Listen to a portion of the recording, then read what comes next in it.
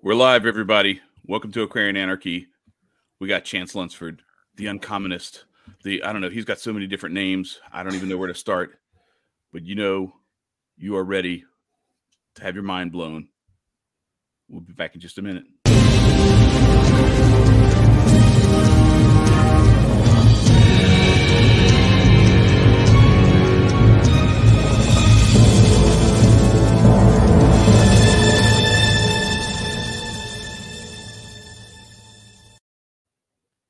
And as you know, we always start off with our quote.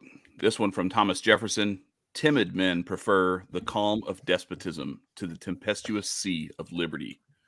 And I can't think of a better guest to embody that quote and to get us started off on that conversation than the one, the only Chance Lunsford. You see Nico at the bottom of the screen. Marcus is trying to get his camera fixed up.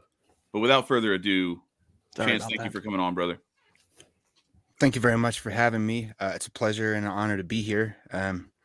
And that's quite a load to place on my shoulders to live up to here, but I'll do my best to do it. But mostly just thank you for having me on the show. I'm looking forward to what's to come. Yes, sir. Yes, nice. sir. Welcome aboard, brother.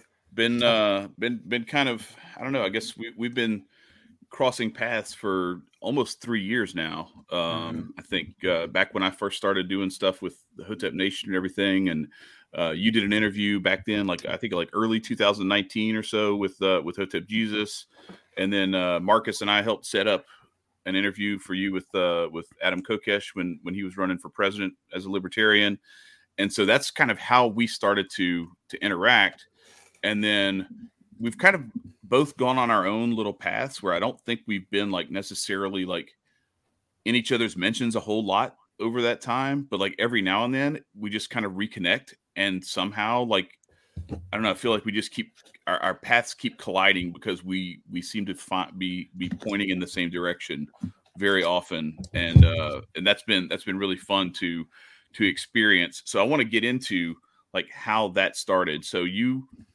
go back and you look at how I found you, I guess, and it's through people like Ed Lattimore, Alexander Juan Antonio Cortez, Western Mastery Sean, and folks like that, Hotep Jesus, obviously. What was it? How did you get involved with those guys, and what led you down that path and got you to the point where a lot of those guys, you're among their friends? Well, it's been kind of a trippy experience, I was in 2018, and I was thinking to myself, I have come a long ways in my life. I've been to some dark places, and I was making some decisions that were impacting my life and the lives of those around me in negative ways. And then I switched that around, and it took a lot of work, and it took a lot of focus and dedication, and I made a lot of mistakes and had to eat crow and continue to admit to myself who I was and what I had done. And that's a painful process. But I did it, you know what I mean? And I had a lot of myself wrapped up in that. It's well, I put everything I had into becoming a new person and essentially brainwashing myself out of being a bad man into being a good one in a very real sense. And I thought, a lot of the people, most of the people that I was involved in this darker life with bit the dust or are still there or are in lives that nobody would want to emulate. But my life's pretty good, and it seems to be getting better, and I feel like I have something to share. So I hadn't been on social media since I was 19 on MySpace. And I thought, I think Twitter is probably the place for me. And I just went on there, and I started getting a following pretty quick. And then I allegedly got banned just within a couple of months. And so I rejoined, and then that was allegedly, of course, but if I did that, then I had this next account, and that's where I was for some time, and that's where we crossed paths. And the thing is, I knew that I had this thing inside of me that I needed to get out into the world, and it involved writing a book. It involved contributing a large section to another book. It involved getting my podcast off the ground. And from October, I announced to the world, I'm going to do these 3 things. I'm going to write this book. I'm going to get this contribution to this other book done, and I'm going to start my podcast. And January 1st, I had my first podcast out. I had the book written, and I'd done my contribution. And it took me I probably slept 3 hours a night, 4 hours a night on average through those 3 months, and just burned it on both ends. And I literally fell asleep at my keyboard, just pressing 1,000 J's and waking up and having to delete it, but so then I started it. 1,000 of them. So. Yeah. Well, hey, yeah. I remember you I've said seen my something, fair amount of J's. you said something that really stuck out to me in one of your car videos when you were in the midst of that, where you said, I bit off more than I can chew, but I'm going to chew it anyway. That's about right. That's about right. It's just like, yeah, I lit this candle on fire on all ends, and I don't know what to do, but just let it burn, and we'll see where it goes.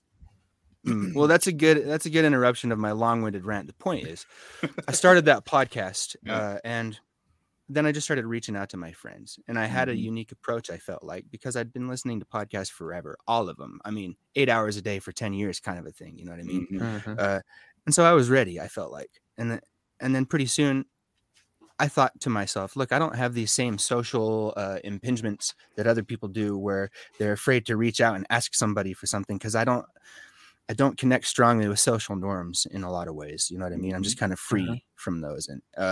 And so it's like, look, man, I don't care if they tell me no. Of course they're going to tell me no, but some of them won't. And I just started asking people, and why not? And what I learned is, if you have any kind of platform or any way for somebody to get any kind of exposure, a lot of times they're going to take it, especially if their job is to present themselves to the world, because it's practice for them. It's practice for them. It's like, I have a rule: always take the interview if you have the time to take it, because you never know what you're going to learn. And also, it's just like, you learn of opportunities, but you practice presenting yourself to somebody. Everybody was pretty game. And I've gotten this comment a lot with the interviews, or I guess conversations I've done, is I'm not like a prepackaged situation. I'm in the flow state with my friends. That's how I treat them. It's like a conversation between two people. And that's been harder to do with some people than others. Like McAfee was a great example of that. I was just kind of, when you talk to somebody who's changed the course of the world in their lifetime, there's a responsibility that you feel. It's like, man, who am I to be having this conversation with you? But he was, he was a great sport. And it's just, I'm some guy. And I've made that clear from the beginning. I'm just some guy, man.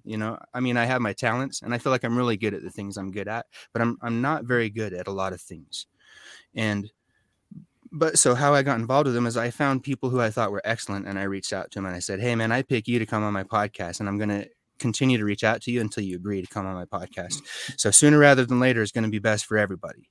And that you'd be surprised how often that works. I might actually start using that one. I got a few people who haven't followed through on some agreements that we've had, and I might actually employ that tactic. Yeah, you got to be like that annoying kid that like, if you want my mixtape, be like Soulja Boy and like throw your mixtape in the Happy Meals for the kids, so you get a listen.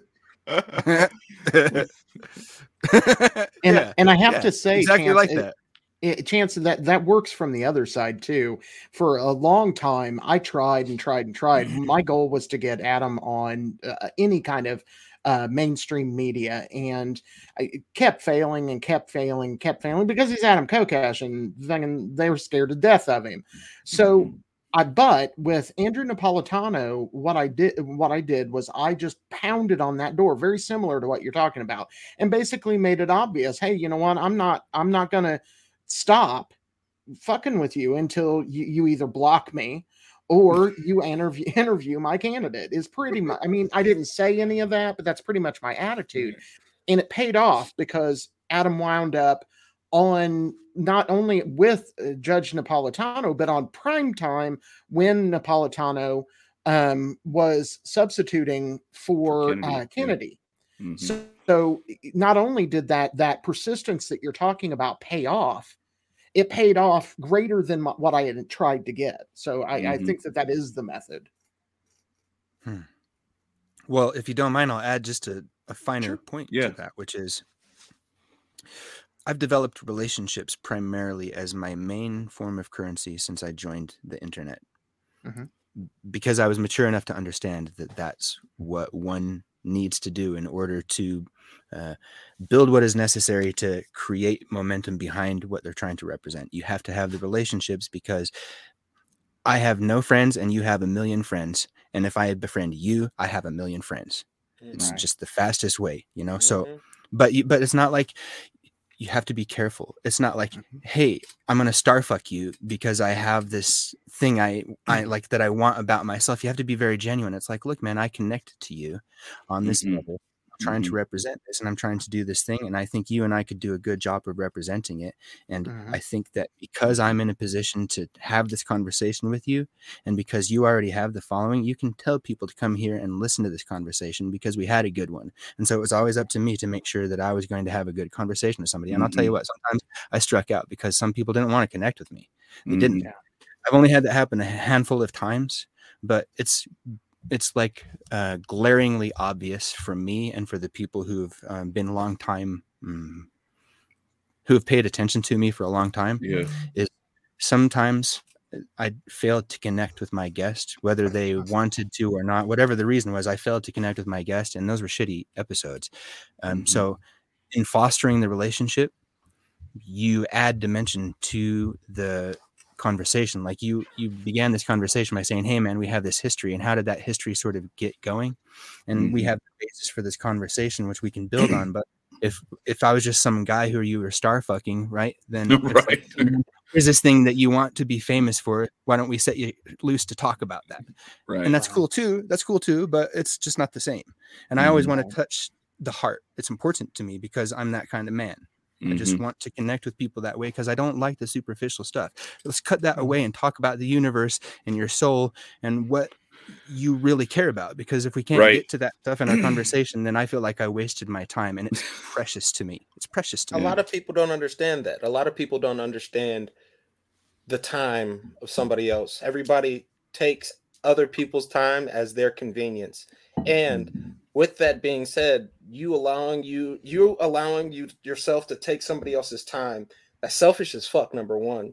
Two, it's okay when it's a society like this, right? Because, you know, since a lot of people are superficial, they won't give a fuck about your time because they're not cognitively aware of how important of a resource time is to us. Granted, it's only relative to everybody. And since it's relative, I can fuck you over with your time and just not really care about it. But when you're cognitively aware and you are in the attempts and the craftsmanship of being a better person yourself, you're always more than aware of somebody else's time because, like I said, I don't want to fuck over your time. So that being said, you said you want to, you know, connect to people at a soul level and get to that. Where is that with you? One of the things that our podcast is about is we're not only about freedom, we're about spirituality. So where's your heart? What you know, if you look behind me, you see dozens of African craziness. You know, Chad goes on about his Catholic religion. I love the series he's doing right now. Nico, very in-depth understanding of the symbol sets that he works with on a spiritual level. What brings you that soul out for you, Chance? Well, in much the same way you just described how your backgrounds and mode of dialogue, I mean, literally your backgrounds, but also your backgrounds, describe your spiritual stance. What you're seeing of me right now is a pretty good description of how I approach things.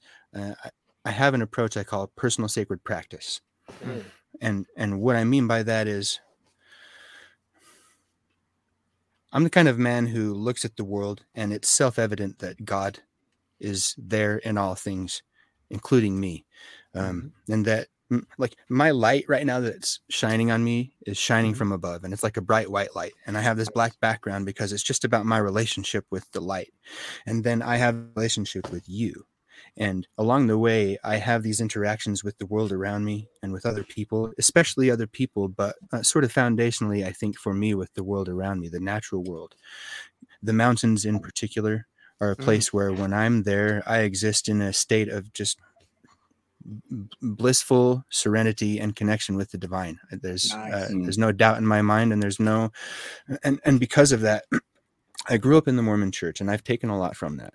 And there's no, a lot of people, when I describe some of my philosophy, call me a Mormon, but Mormons tend to think of me as something of holding a heretical stance on certain things. So, Sure. But that's fine, because my position is that the things that have worked for me are the things I walk with. And I want to introduce people to all the good things that I have found. And I want to be introduced to all the good things that I have found in my podcast and this conversation. Everything that I'm doing is all in the attempt to try to make each moment a sacred moment in accordance with my principles, so that I'm living a sacred life, because it's my duty to find out what that means, and then to live in accordance with those principles, because anything less, and I'm not doing what I know I'm supposed to do. Man, And that's what it is. That's my approach, man. And Awesome. whatever it takes for you to get to that, that's what I want you to do. And I encourage you, as long as it doesn't infringe upon my ability to do that for myself, because that's what's most important to me. Awesome. Yeah. And that's the stuff. We just did yesterday was the feast day for Shango, or in the Catholic faith, before they got rid of her, the feast day of Saint Barbara, who's associated with Shango. And during the ceremony that we did with that, what I find interesting, and is much of what Shango talked about was what you just said. I love coincidence, and I love the way that things become synchronistic. But he said, in every moment you should, one of the things that we do as spiritual people is, sure, we have our lives and we go on about our lives and do those kinds of things, but our heart and our soul should be fixated on God, and it should be fixated on whatever that unification is. So it's a very similar message. And I think that the core of that is why people like Chad and Nico and myself have already come together, because it was, so what if we described God a little bit different? That's okay. We still have that heart that is filled with the Holy Spirit. We have that heart that is filled with the glory that is God. And so I enjoy your perspective, and I love the mountain stuff, because for me, nature is God. So yeah, 100%. I wish Chicago was like that, but only thing I got is a tree house and some trees around me. I'm appreciative of it. But I cannot stop to think, like, when I'm in my backyard, like, holy fuck, how many trees were actually around here? Like, how much of nature has been like stripped away, and how much of God has been removed from this area, and we get replaced with a new God, like we're always subjugated to something that is not natural, but they make it appear to be natural. And that's why it's something that we personally have to continue to reinforce, not just to ourselves, but everybody around us. Like, hey, there's a lot more to life than a Kardashian mixtape, There's a lot more to life than, sitting down and worrying about, why did Keisha cheat on Jalen and Love and Hip Hop? Like, and so it's a beautiful mindset and perspective that you present, especially with your background. It's not just with your voice, but the body language and how you present. Like I told you, I love your background. I love your setup. These books are great. Don't get me wrong, but that oneness that you hold in your center is something that you continue to express, and not only to express to yourself, like I said, to others as well. And that's something that I am in awe and infatuated with at this moment in time. Minimal homo. A little bit, just a tiny bit. Paul, I want to let you respond to that, and then I want to follow up because I have something I wanted to add, but I don't want to hog the. I feel like we've hogged the mic a lot and haven't let you talk. So I want to give you some space to kind of vibe off of that. Well, I would like to make clear that I'm just a part of the conversation. I shouldn't be thought of as the focus of it. I mean, I'm just contributing, but I do have a couple of things to contribute there, and one of them is just my approach is firmly rooted in a fundamental belief, which is that It's my approach and it's not yours.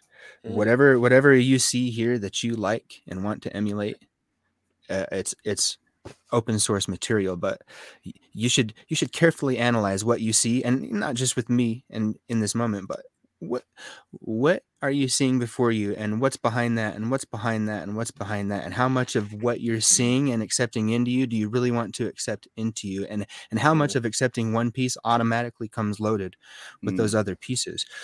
Like you don't know me. No, it's like the Maynard line. All you know about me is what I sold you. That's true. And I'm a genuine dude, and I'll tell you that, but you just have to take my word for it. And who I present myself to be is who I am. I say the same shit on the internet as I say in person, as if you're my friend, as if you're my enemy. You know, I'm about being who I believe I should be, and I make mistakes all the time, man. Humans. And it's important to me to admit them too. But all I'm saying is, look, I'm very wary of the cult of personality lining up behind me. I want to be Merlin and not Arthur. I want to just have the king's ear. I don't want to sit in the throne. Look, I'm a smart guy in a lot of ways, but I'm a good man, and I have a family, and that's central to me is my family. But I haven't always been a good man. And if you want to bring up my past, that's fine. But I'm not a good representative for I don't have a clean board, and I'm not going to fake like I do. And I'll tell you the truth.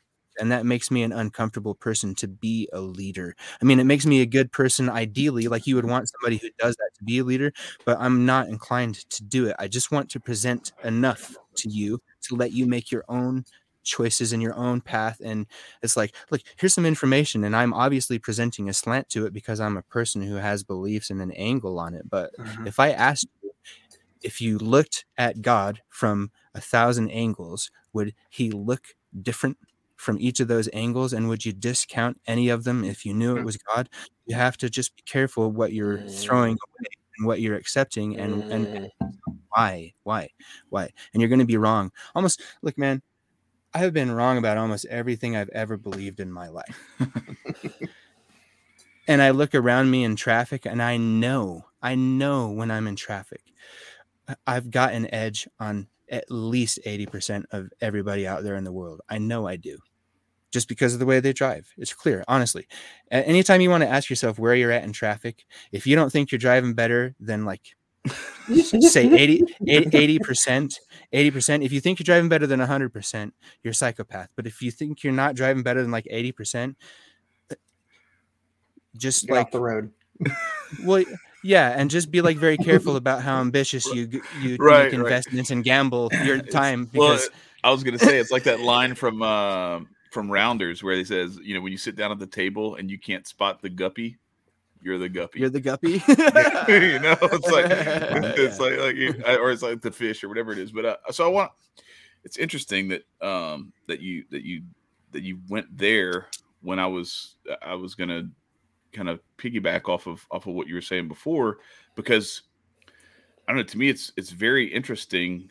Like I think there are people who may have the impression that I'm like some sort of like I have it all together. I've got like this you know, I don't have some, you know, baggage or some or whatever the case may be in my past or anything like that. There's a lot of like what you were talking about with like being the same person online that you are in real life in person. One of the things that I have actually struggled with is as I have gotten to have more people interested in what I have to say, paying attention to it and everything, and I've kind of felt a responsibility to make sure that I'm saying the right things. I've actually noticed that like there are some other really, really, really important people who live in my house with me who don't always get my best the way that Twitter does or the way that YouTube does. And I have had to, that's part of why I started this series that Marcus is talking about, is because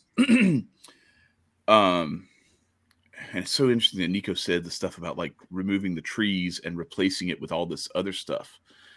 I think that's like the same as like this thing that I've been going through, because this isn't me. This is a meditation book that I'm going through, that I'm just sharing with people as I'm going through it. Not like, hey, this is me, look at how great I am because I'm going through this book, but this book and what's in it is amazing and has changed my life.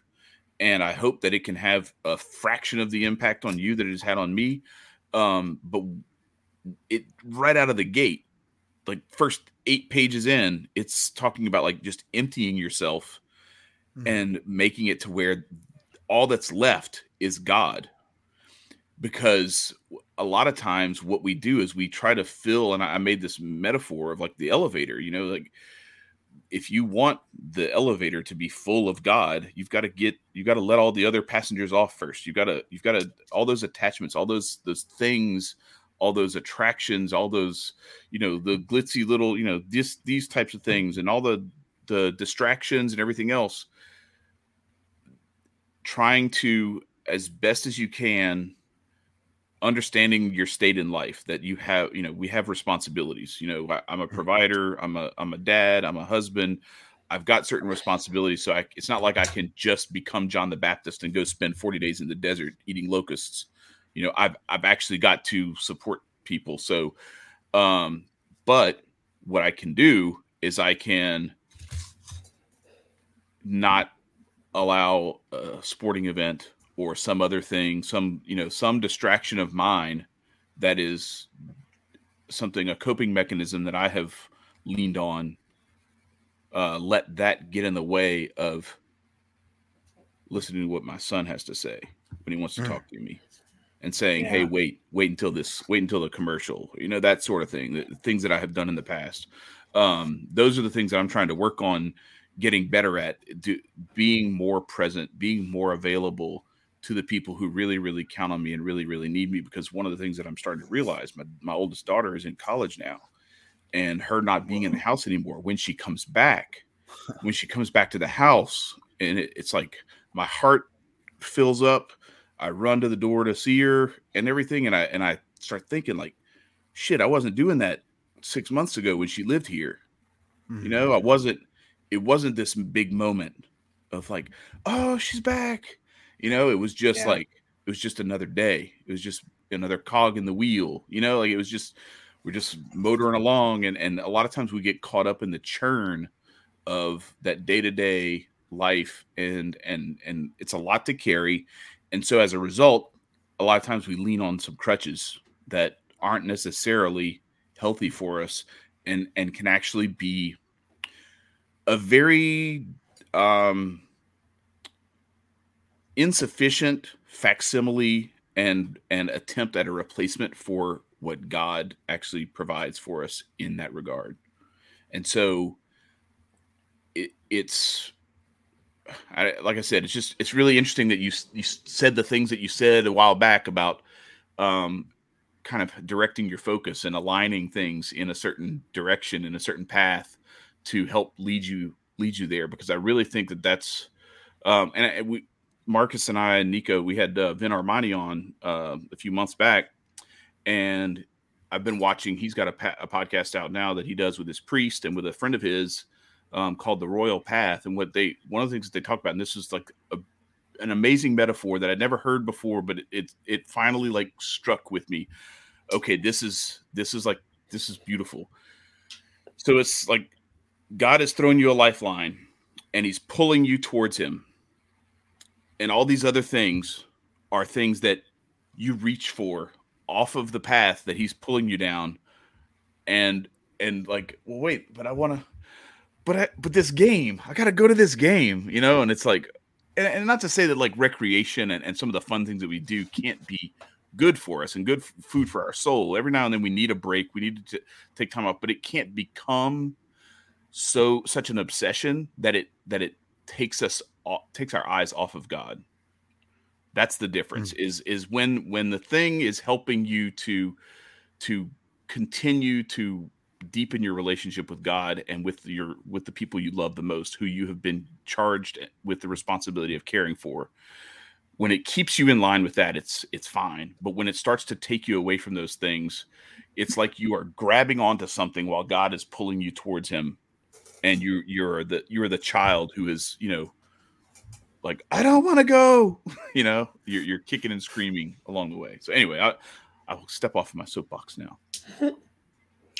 So, Chance, one of the things that your post earlier on Twitter talked about is two different kinds of anarchists, and I thought that was really apropos. Mm-hmm. And I do want to dive into that and how you see yourself as not being one of those and being one of the other.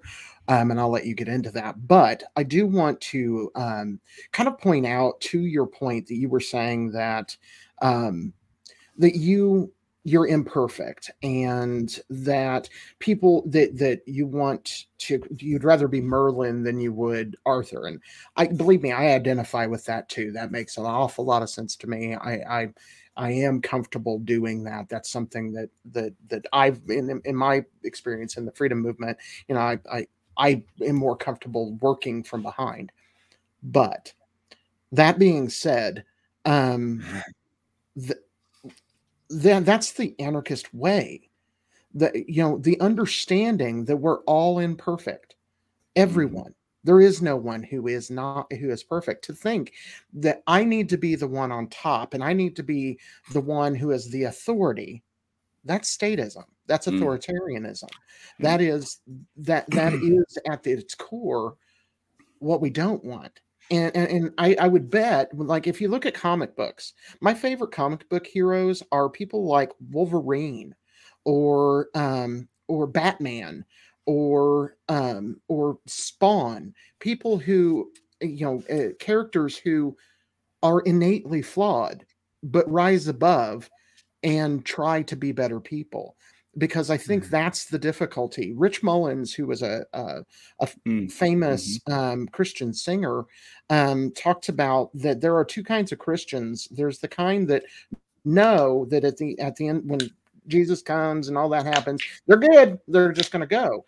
And then there's the rest of us that are, just praying for God's grace and His mercy to allow us to go in. And to me, that's the real way that it is. As much as this authoritarian or that authoritarian and this person that's in front or that person that's in front might be good at whatever they're doing, there's always a fault. No one is perfect. And so for me, I respect that for sure you want to be a support system for your principles. I get that. But don't discount and don't think that just because you have faults and just because you have flaws, that you aren't the leader that God needs in that point and at that place. Mm-hmm. So I would like to get into, how you view your anarchism. But you can also comment to any of the shit I just said or Chad said or Nico said. I think I'll start at a place and work my way in. Right on. Yeah.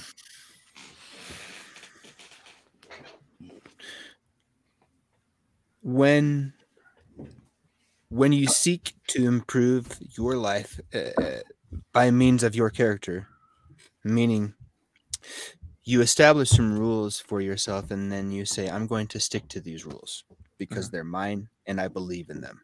You might have to change them over time. Your maturity grows, your experience grows, and you need to be open to the possibility that those fundamental principles are incorrect in some degree, because they almost certainly are. Nevertheless, they're yours, and it's a choice you make to say, I'm going to represent these things because they seem most correct to me right now, and anything less than that would be an immoral choice. Mm-hmm. Okay. If one of those principles is that you don't seek to embody the role of the leader, and you make choices based upon that every day, what you know is that when you're placed in a position of authority, you didn't land there because of some facade of ego that was blinding you, or at least you have a better probability of not being in such a position. You might still have been weak in that way and landed yourself in a position, but you might be able to realize it if you take a moment of reflection. So I always recommend it if you can afford it. Sometimes it's the moment of action and you have to reflect rather than take a moment, but it is what it is. But that said, when you have as a principle that you want to govern yourself, it only stands to follow that the expectation that others can and should govern themselves is sort of the next thing you might start to think of if you begin to apply that to the outside world. Sure. I think it's everybody's duty to govern themselves. How could it be otherwise? Well, let me preface that by saying that I am a person who believes in some flexibility in terms of action, meaning I'm a believer that we have some choice in the outcome of our lives. I don't think we have ultimate choice, meaning there's some momentum behind our lives that's just irrefutable and undeniable, and you could probably move it like about that much. But other than that, like your day-to-day stuff, you can respond in a certain way or another way to the way that somebody approaches you in your office or in your home or on a podcast or what have you. You can get in a Twitter flame war with some fool if you want to, or you could go, I don't need to do that with this person. I mean, what am I going to convince them by calling them an asshole? Probably not. Okay, well, what am I going to do today? What's the choice? But the point is, my anarchism, I phrased them in that way because I used to be a total degenerate in the traditional sense of the word. I mean, I was a criminal. I stole. I hurt people. I was violent. I took lots of drugs. I drank every day. I'd lie and cheat and steal my way into any terrible situation I could find as long as there was a party involved. You know what I mean? Sure. And part of the reason for that is because I had some things I didn't know how to deal with from my childhood. Evil finds its way into your childhood sometimes. And as a child, you don't know how to deal with that. So and I started doing drugs and drinking when I was like 12 years old because I just was sad and I didn't know what to do about it. I didn't know how to talk about it. And so I just figured out the easiest way to deal with it. And it cost me a lot in my life. But it also is like, at every step I said, fuck you to everybody because I wasn't doing what any was expected of me from my family, from my school, from my church, from myself, from my God. And so I said, fuck you to all of that. And I said, I don't believe in anything. I don't believe in existence. I don't believe in myself. I don't believe in you. I think everybody's a lie and everybody's lying. And I don't have a problem lying because it's all a lie. And my life took a nosedive. Yeah. And I lived in hell. I've seen hell and I've been a demon. And let me tell you, it's real. Demons are real. Demons are real. And they live next door to you sometimes. And they live in the apartment complex. Wherever the cheapest apartment complex is in your neighborhood, that's where the demons live. I'm sorry. It's just true. It's just true because demons, and then there's the high class demons, but you don't really get to meet them. Those are devils. Usually. Yeah. Okay. We can make a distinction. That's fine. You usually don't get to meet the devil unless you got a treasure that he wants, unless your soul starts to sparkle so brightly that the devil comes after you. And that's what I'm talking about. But look, the point is, if you stand on your principles and then the inflection point comes to you, there is authority in an inflection point. Sometimes you have to make a fucking choice. And what are you going to do? You're going to make the wrong choice or the right choice when it comes into your hands? Well, if you're prepared because you've been making a habit of making choices according to your principles, then the intensity or the impact or the importance of the moment is negligible. It's no factor. Good. Because I'm still going to stand on my principles. And then the consequences of such an action are going to be of a magnitude that I might not be prepared for. But it doesn't matter because I know I chose them. You can give me consequences of any magnitude. And if I didn't choose them, they're not mine. And I'm not going to feel any sort of responsibility towards them. And because of that, I'm going to look for blame and scapegoats. And I'm going to try to diffuse that responsibility because I know that I didn't make those choices. It's like if I had made the choice, maybe things would have worked out differently. But these fools in Washington are making these choices that are bad for me. And so I don't have to feel bad for it. And that's the game that everybody likes to play. It's bread and circus. And meanwhile, we're busy in the Coliseum slaughtering each other and getting eaten by the pet beasts that they keep making. You know what I mean? And so thanks for the opportunity for that. Absolutely, sir. Yeah, the thing is, though, there's a lot in that. You know, we every choice that we make has a consequence, and yes, sometimes there are scapegoats. Sometimes there are things that we can blame things on, but ultimately, it is easier to stand on your principles when everybody supports them. It is very difficult when there is when every member of society is telling you you're wrong, and but your principles and your belief tells you that you're right. It is very difficult to stand on those principles. And so I think that it is that courage that gets there. Oh, I'm sorry. Yeah. Go ahead. Okay. Sorry. I thought you were about to ask a question. My bad. Okay. No, go ahead. No, I was just gonna. So it's funny that y'all bring that up, because yesterday when I did my little thing, I actually skipped over this and didn't read it off of my little sheet of notes. But part of my meditation yesterday was this quote. It says, "For the just man there is no law; he is a law unto himself." And when you think about it like that, it's like, yeah, like if you're really about that life, then, as Chance said, it doesn't matter what the gravity of the circumstance that's put in your lap is. There is no, yeah, but you don't understand. This is a big deal, so I had to be evil for a minute. It's not negotiable. It's not negotiable.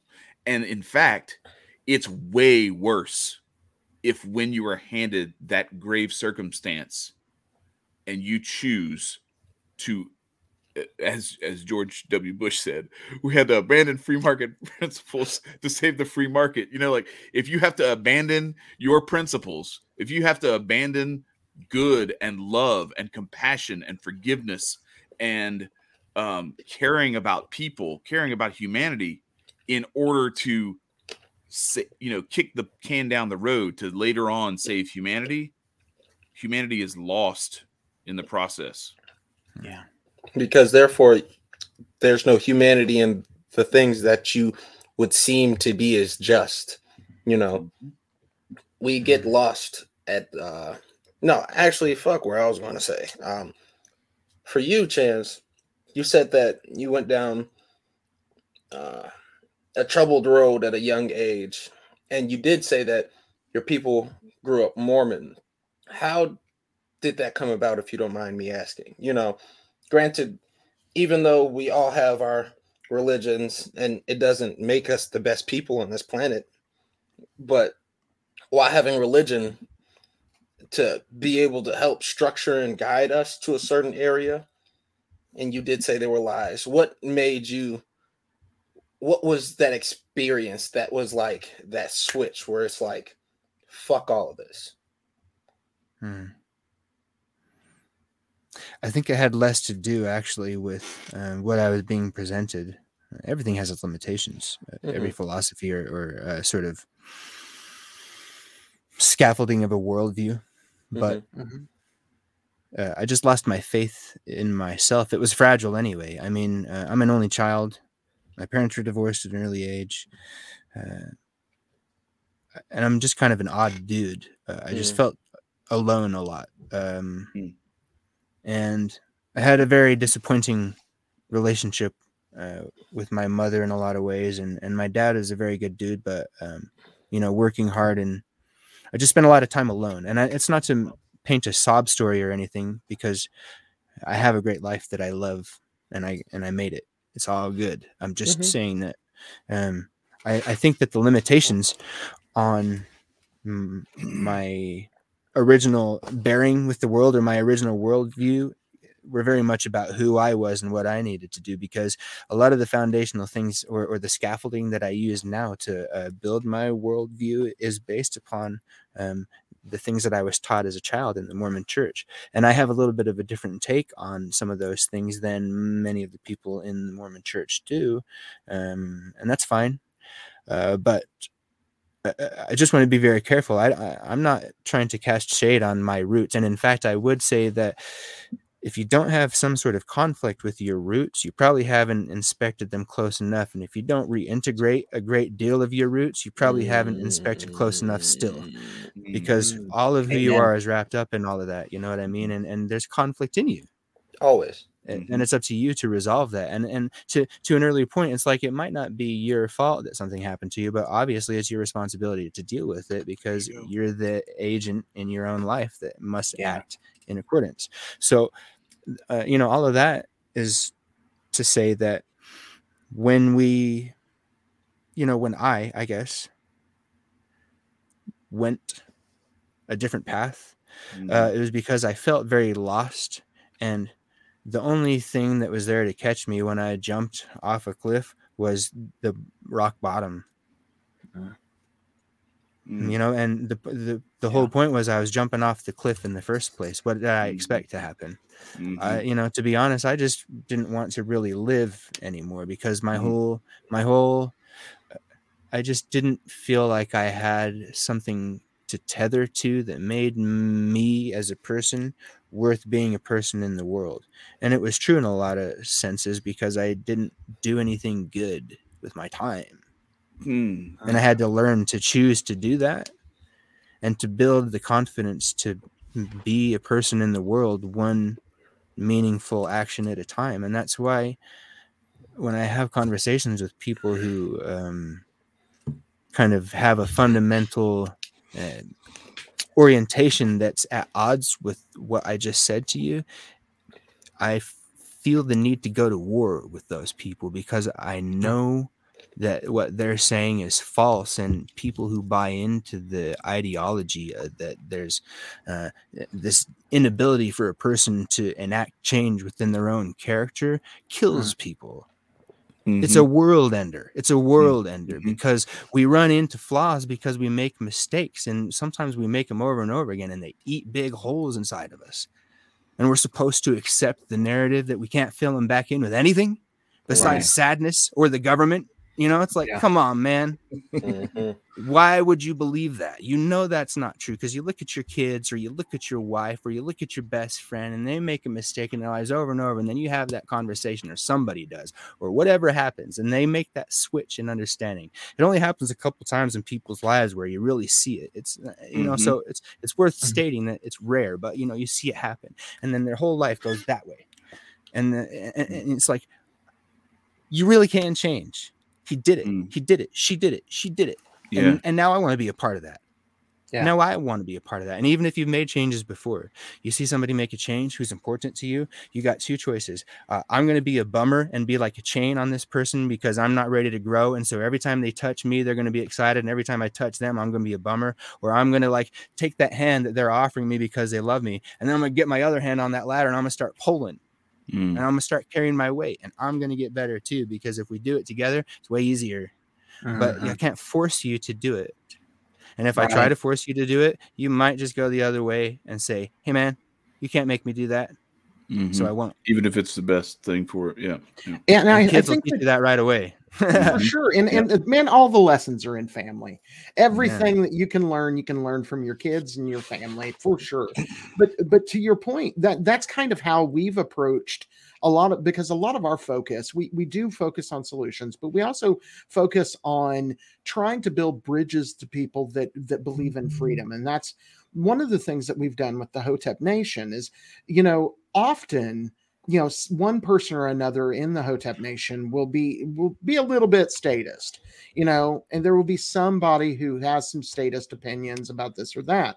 So I can just shit on them all day and drive a wedge between what I'm trying to do and what they're trying to do. Or I can say, okay, I disagree with you on that. Okay, but you need my help doing this. And so I'm going to help you doing this. And you're going to see that I did that for you. And you're going to look at me a little bit different because I helped you. And Chad's covered this massively before, but when you set those expectations that you're at least on their side and you're helping them with their project, then they look at you as at least somebody who they can connect with. And I think that we've managed to do that in a lot of ways with a lot of the different interconnected people that we've touched our podcast with. But I think we do that all the time just by the nature of who we are. And I think that, Chance, you're one of those people, and that is like that, like what we like to do is to I was about to say, it's also the people who we've connected with that they share that same type of mentality of like putting the differences aside and finding the common ground and focusing on that. And what can we do? What can I do to help you build what you're trying to build? Because I see hope in it. I see promise and progress in it. And let me try to help you do that, because forget about the little things that we don't maybe necessarily see eye to eye on, but let's work on, and like, I would think, Marcus, you and Nico would agree, like, we don't have a whole lot of our guests who don't see it that same way too. There are a lot of people who have reached out to us or who have come on and have just been like, look, I may not necessarily be an anarchist or vibe with all that stuff, but I'm willing to jump on with you guys to talk about this, because I see what you're doing and I appreciate it. And I appreciate that I have an opportunity to build with you on that. So I think it goes both ways. It's all about resonating though, everything on this planet resonates. So if it don't sit right in your gut, then that means that it's something that's sinking in your stomach, and that's dead weight. We don't like to carry around dead weight. It's pointless to carry around dead weight. Recently I went through a little spasm, if you will, and I was carrying around a lot of pent up, regressed feelings, and I let it all be known. And once I let it be known, I felt so great. Granted, the person probably didn't feel the same way about me and how I felt, but at the end of the day, even though you may not necessarily, they won't see where you're coming from until that light goes off. And not everybody gets that light to flick on until they make that same mistake again.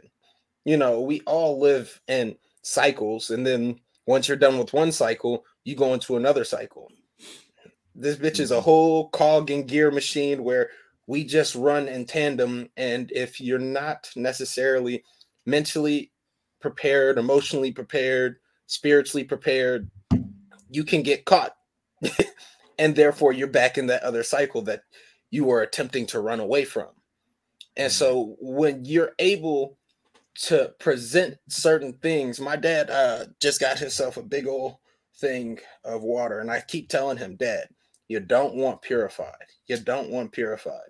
I walked into his room and there's a big old purified thing. I'm like, Dad, you got to get spring. Hopefully that takes him out the cycle of not necessarily not paying attention to the things that he puts in his body, but it sparks that little light to saying, okay, well, since he told me about the water, I can start working better with my diabetes type. So it's always those little things that can push the button to get the gears going for that person to be cognitive. It's not your job to always make somebody cognitively aware, but when you do and put the attempts to make them aware, you can resonate better, and it gives them a chance to resonate with you. It all depends on the mindset and if one is willing. And we already know, we've discussed this, we all have our flaws. They can point out my flaws 110 times better than I can, and I can point out their flaws, because we can always look at somebody's window and like, damn, that crib is fucked up. But that doesn't change the fact that, I look at mine, and that's all I look at mine. I'm like, golly, do we live in a garbage can? What the hell is going on? But the thing is that it's like you have 110 things running all the time. Yeah, for sure. Your direction on working towards better things, your crib may get a little junky, but you have the ability, if you're cognitively aware, or another person has the ability, if they resonate with you on a certain frequency and they want you to do better with your life, they will let it be known, hey bro, your sink is overflowing, dog. They'll let it be known. And that's the purpose of us to a degree, is yes, fixing our own shit, but helping other people fix theirs as well. That's it. You can't be stingy with knowledge like this world is, because look how fucked up it is now. So can I have an opportunity to explore something with Chance real quick? Yeah. You touched on something, and I don't want to just kind of drive by it. You talked about when you hit that low point and like the will to live. And that just kind of struck me because I've been there. Everybody's, rock bottom or whatever you want to call it. Everybody's moment where they have that sort of dialogue with themselves about whether it's better to tap out or stick around at a different level. Everybody's level is at the same level. Some people might be like, I can't believe, why would you don't have it nearly as bad as so and so, and but you never know what somebody's going through. But one of the things that struck me when you were saying that, and I want to see if I want to kind of figure out where you see the attempts to like fill yourself with other stuff, when like whether it was rejecting God or rejecting all these other things and saying, to hell with all this stuff, and some of the things that you talked about that you were doing that were selfish or whatever else. It seems to be my experience has been, the more selfish I am, the more of a cycle of like a death spiral that is. That is a feedback loop that is terrible for me, and only like exacerbates that feeling of like, what the hell's the purpose of you being here, and it's only in starting to turn away from that and starting to look to like build something and be better, be more in sync with the will of God, as I have discovered it, actually it makes it to where like now my body just wakes up in the morning. There were times where I used to try to have to figure out what in the world I was getting up for. And now I don't even think about it anymore. Like I got stuff to do. We got stuff to do. Let's go. And I just, anyway, I'm trying to find a question in there, but you know what I'm saying? Like I want to kind of tap into like, where were you with that? Like, where were you with your attachment to material things, to the things of the world, to your own selfishness, and where that bottom hit and what it was that got you out of that? I can respond to what Nico was saying and respond to your question, I think. Okay. Let's imagine that every interaction you have with anything is an interaction where you say, I would like some love, please. And the thing that you're interacting with says, I would like some love, please. And then you go, okay, here's some love. And then, but it doesn't diminish your love to give that to somebody. But whatever you decide to put in place of love, if you decide it's going to be something else, in the example I used of myself earlier, what I was putting in place of love was nothing. It's like, oh, here's some nothing. Here's some nothing. And so everywhere I went, I was destroying everything I touched because I was annihilating it. I was like oblivion walking. Here's nothing. I want nothing from you. I want you to have nothing because there is nothing. So here's nothing. And because the truth is, like, however much love I needed as a child, I just didn't get enough, I guess. Because I did what I did, and it was as I was coming out of childhood that I became this kind of person. So I've been to counseling. I've thought a lot about things. I've written millions and millions of words. I don't know exactly why I did the things that I did. I just know that I did them. And as far as I can guess, it's because I had a big heart that didn't get filled up with the right kinds of things. And I think kids are a little bit different. You know what I mean? They have some agency, but they don't have the full capacity of agency It develops over time. Agency develops over time, and that's no different for me. But to bring it back to what I was originally bringing, like in that scenario, if you want to steel man it for a moment and assume that that's true, if I say, here's some love, and then somebody takes it and they're like, love, huh? That's nice. You got any more? You're supposed to say, yeah, I have infinite. Here you go. And they go like this. And you go, here you go. And they go like this. And you go, here you go. And they're like, oh, my arm's tired. What am I supposed to do with this? And you're like, have it. And they're like, have it? And you say, have it. And then suddenly it's a part of them. Yeah. And then it's more than it was before, not less. And every time you do that, it's just more. Yeah. But you can kill your own love. You know, that's the divine spark.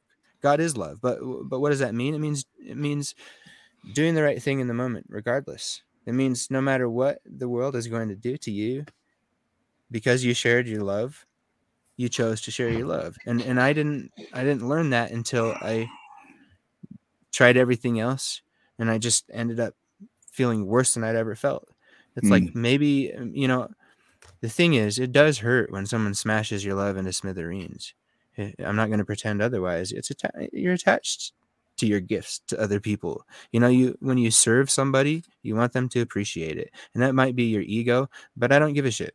It matters to me. If I serve you, then you appreciate it, because I love you and I want you to love me back. It's part of the deal, and I'm comfortable telling you. You know, like, I'm a person who loves people, and I tell people I love them, and I give them hugs, and I care about what happens to people. And that's why I keep my circle small too, because to be open in that way with infinite people is an invitation to your death. And you know, Jesus, like Jesus is a great example of that. You know, it's like, okay, I'll just give you all the love you want, and they're like, get him. Bring his ass up. Yeah. And every time somebody says, I'll give you all the love I have, they're like, okay, well, let's just see about that. Yeah. And then if you really mean it, then they kill you. And I really mean it, but I'm trying not to let the word get out. Right. No, that's beautifully said. And thank you for that. I mean, I don't really have anything to say in response to that except thank you. That was beautiful. Right. Yeah, I agree. And for me, I do have something, because I always have some shit to say, but for me, it reminds me, and this is an image that I call to often, the idea of the hippie putting the flower in the end of the barrel of the gun. And but in this particular case, you have to be ready for that. And ultimately in that image, the jackbooted thud did shoot the hippies, but you have to be ready to be shot. And you have to be okay with that. You have to be ready to get your heart smashed, to truly be giving.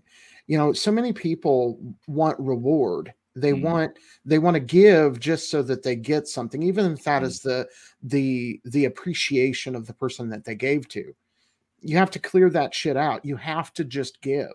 You have to just be an emissary of love for the purpose of being an emissary of love, even when you are denied. So I think that's a beautiful sentiment that you've presented. And, you know, I don't think anybody should think that any of us know everything that there is. We're going to make mistakes. We're going to continue to move on.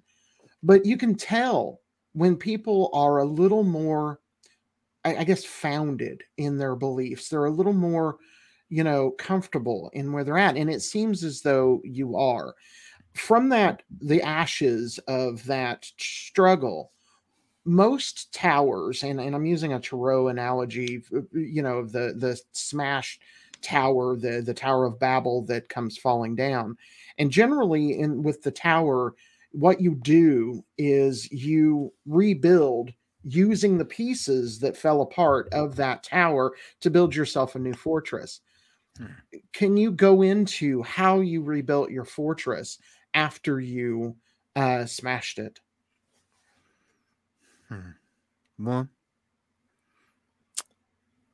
limestone, bright white limestone, used to adorn the pyramid.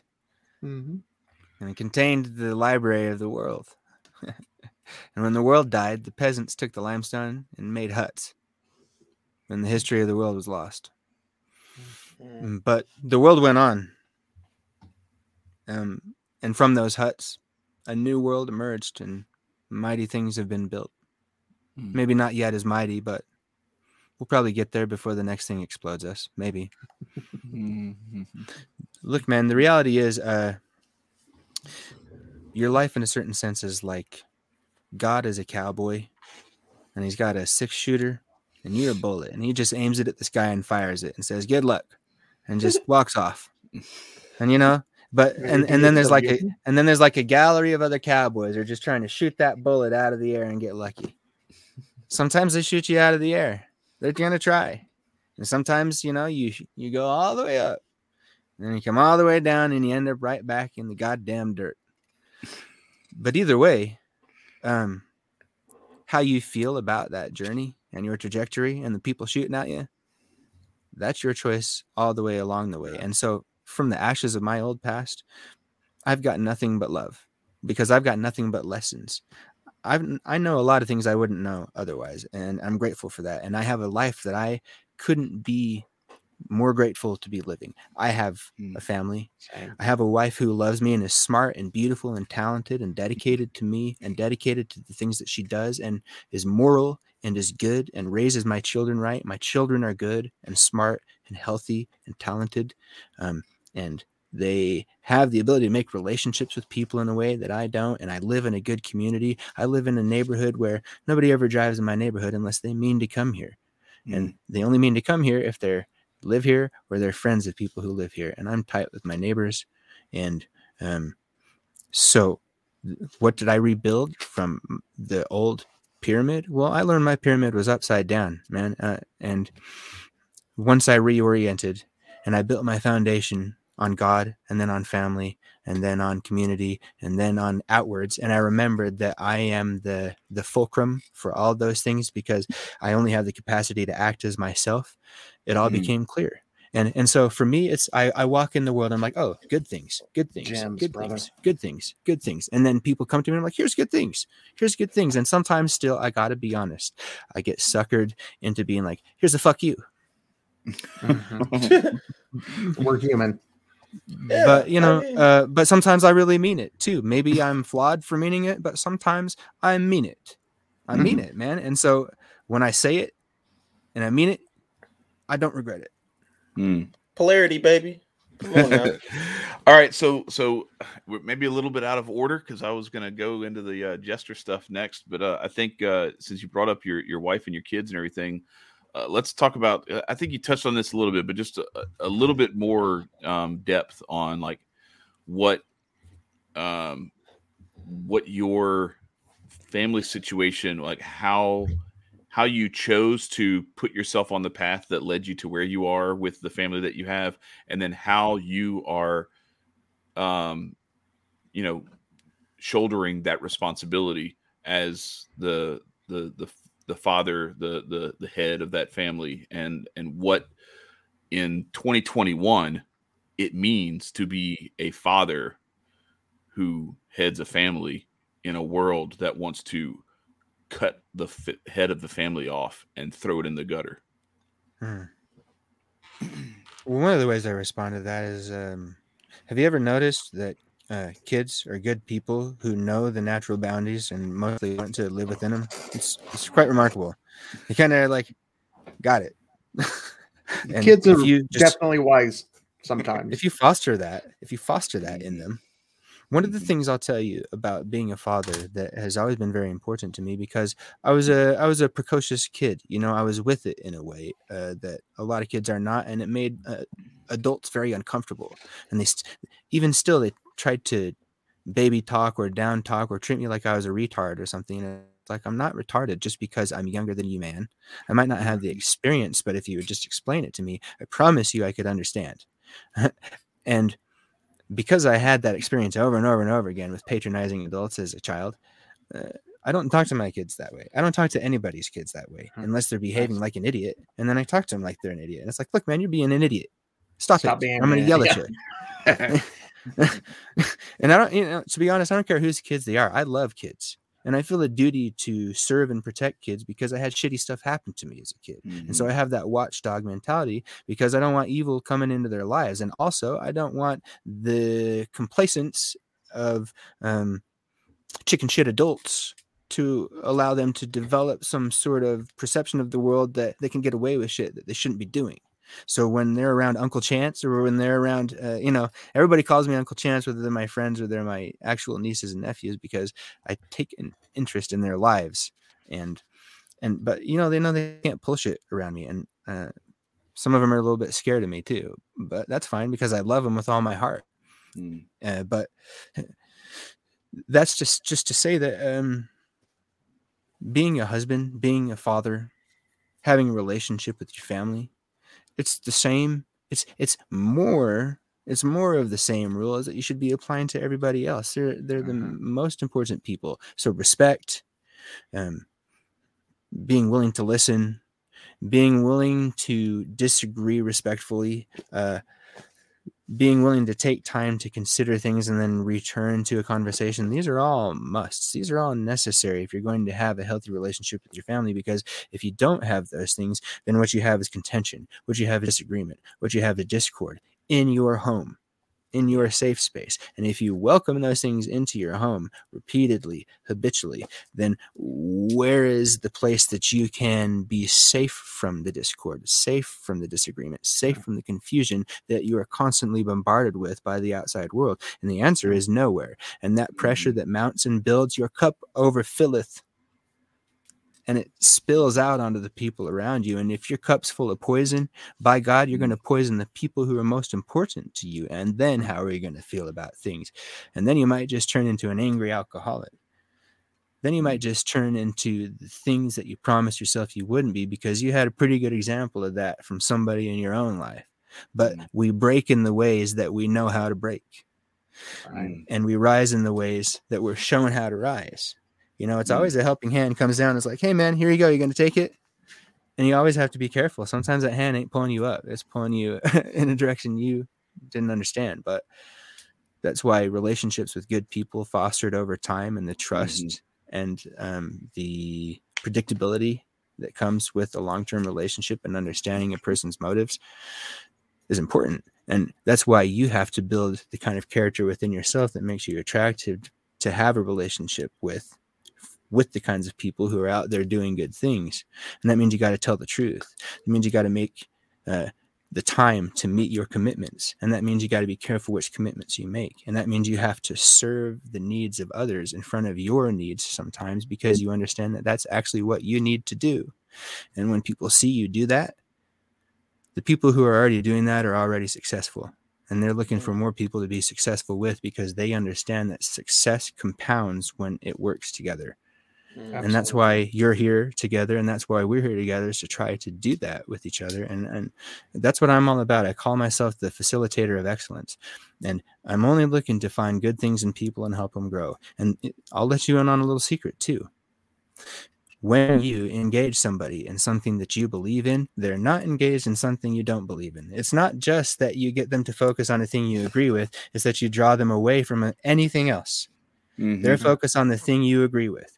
And so that means that they're representing your principles right now and not the things that you disagree with. So the more that you can engage, the more that you can bring people within your fold, the more that you can get them to be working on the things that you believe in, the less of the shit that you don't like in the world is going to exist. And it's self-evident as soon as you really take the time to think about it. It's not what you're against. It's what you're for. It's what you represent. It's not what you try to fight. Yep.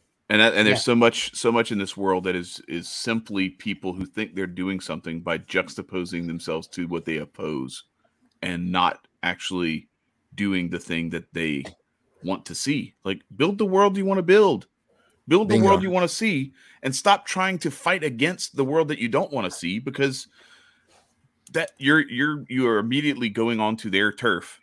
Right. and being consumed by it ultimately. And that's where a lot of that poison you talk about.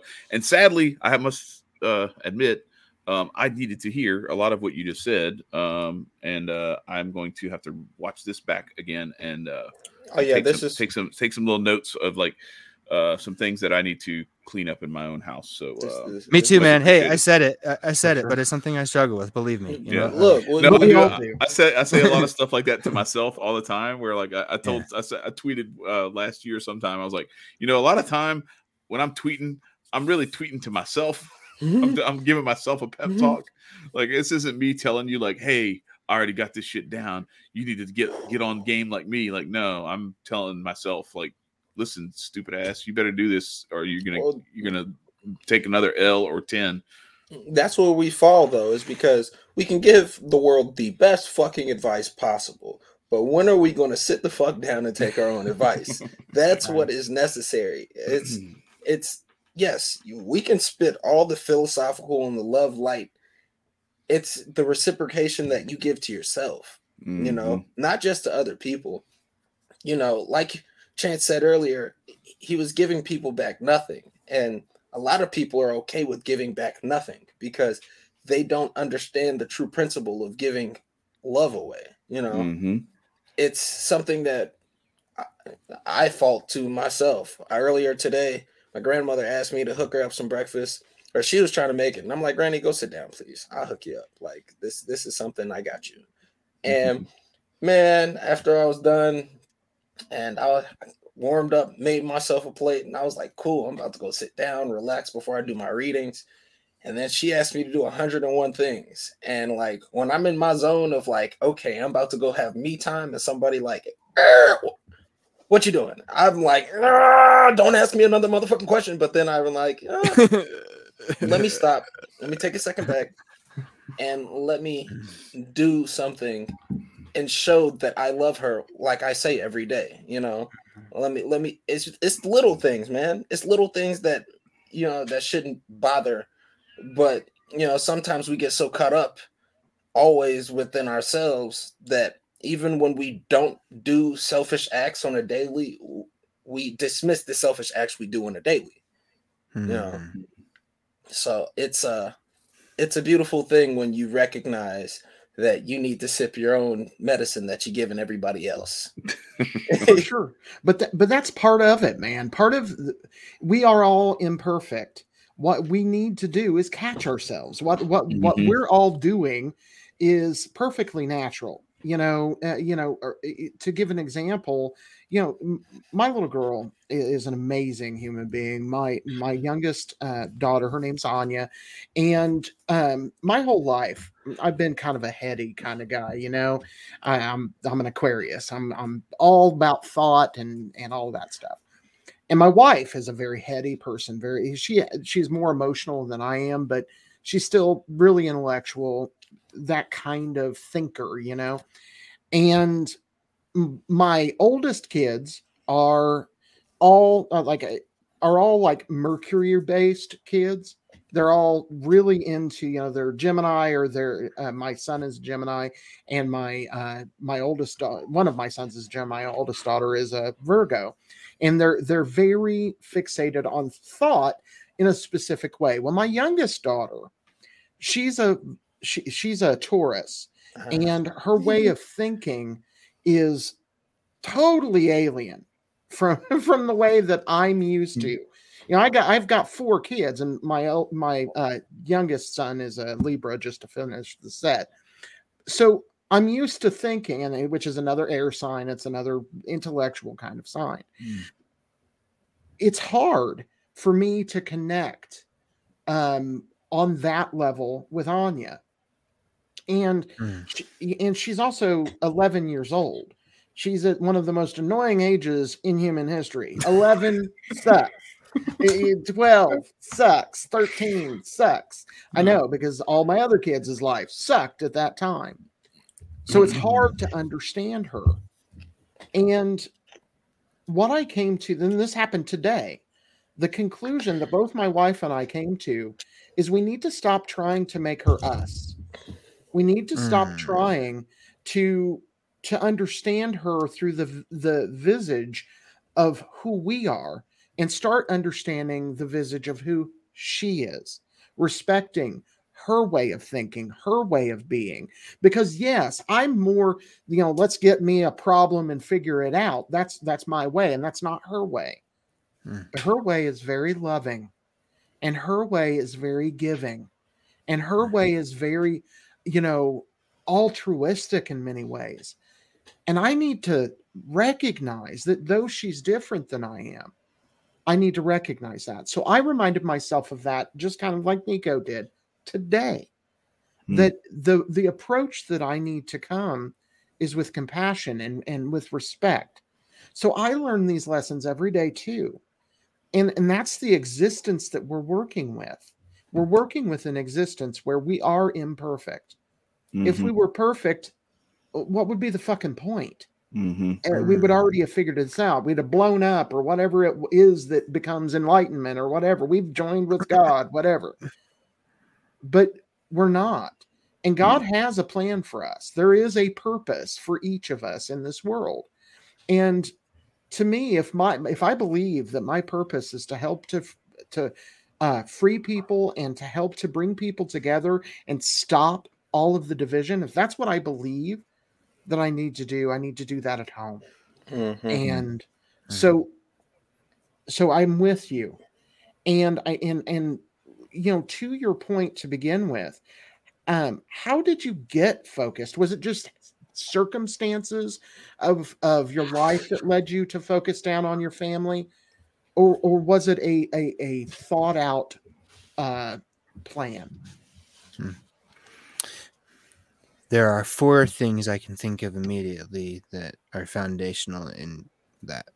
Number 1 is that, but for the family that I had, my life would have been a fucking disaster.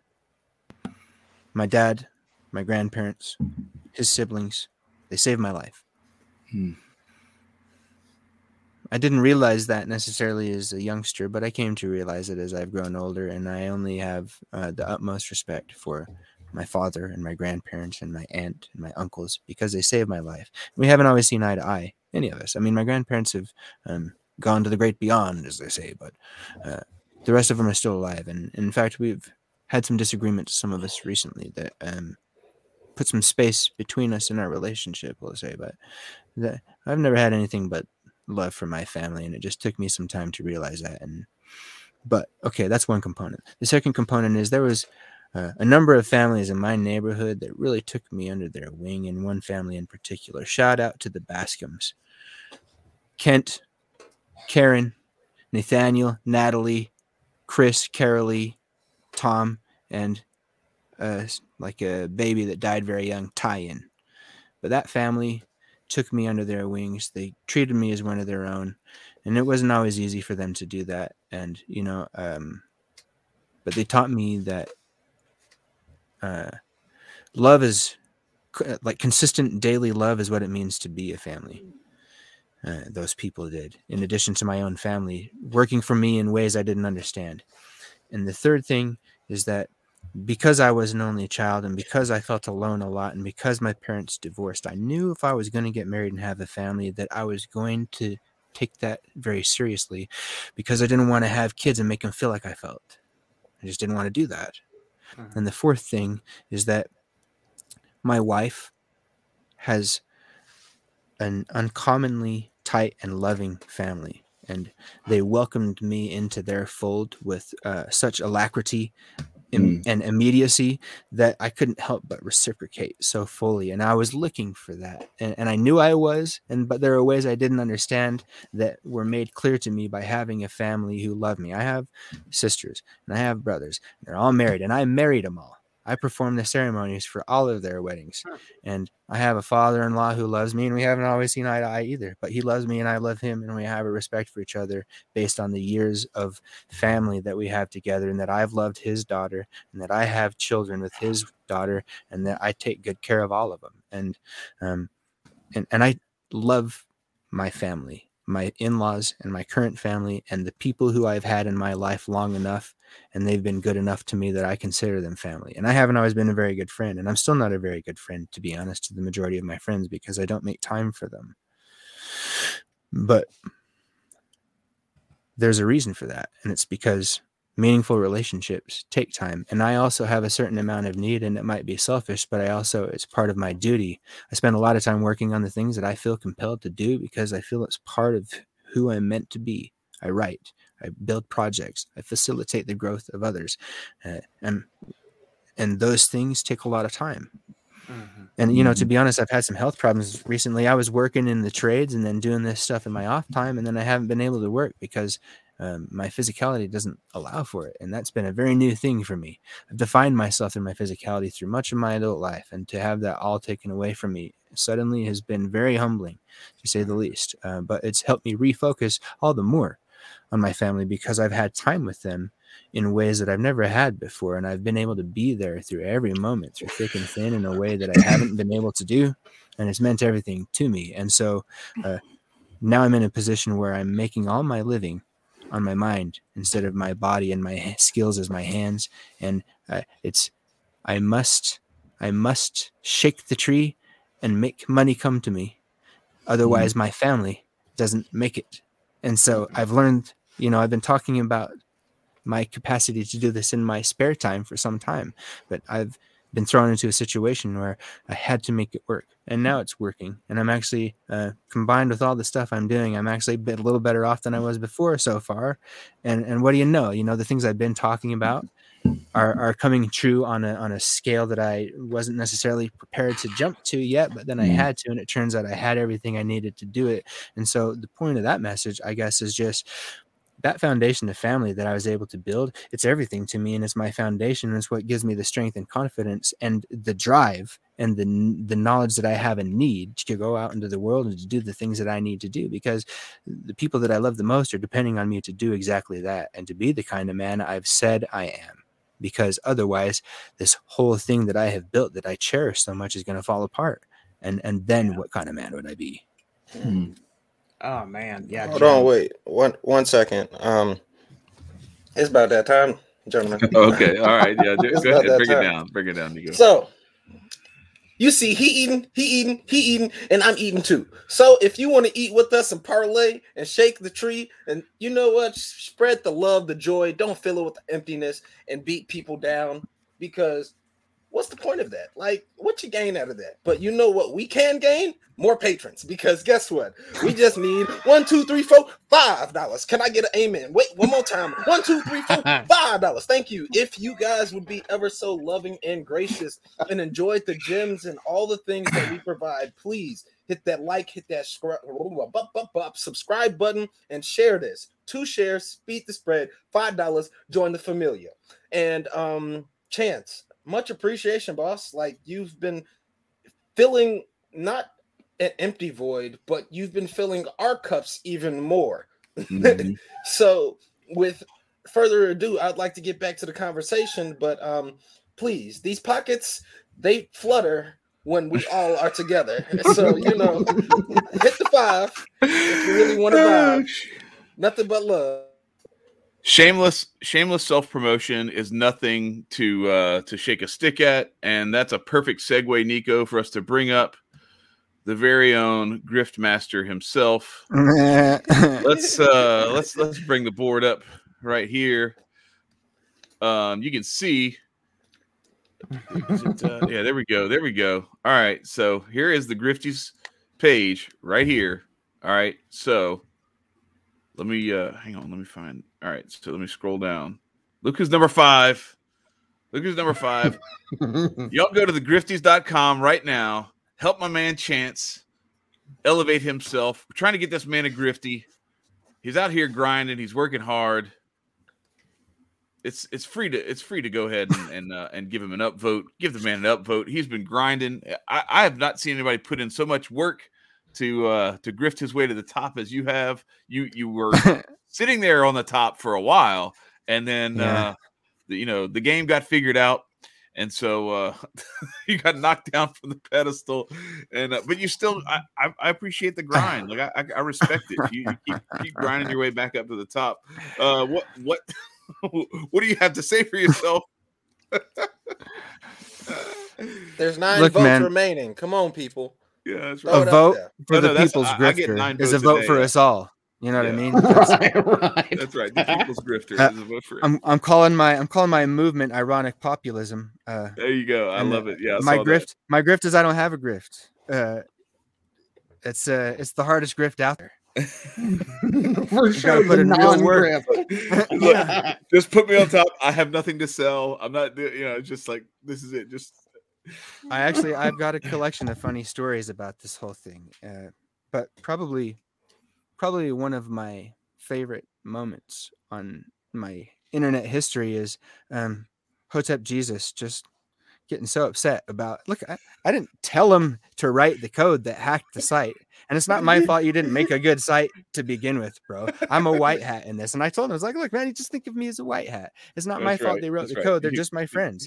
I never told them to write the code that would continuously vote for me thousands of times a day. That's your bad. That you had a website that was easy to do that for. They told you it was the easiest website they'd ever hacked. So it was my fault.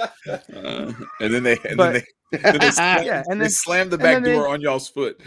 Yeah, they did. And then they took away all kinds of my votes. I mean, it's like they were already tallied, bro. Hey, listen, it's the grifties.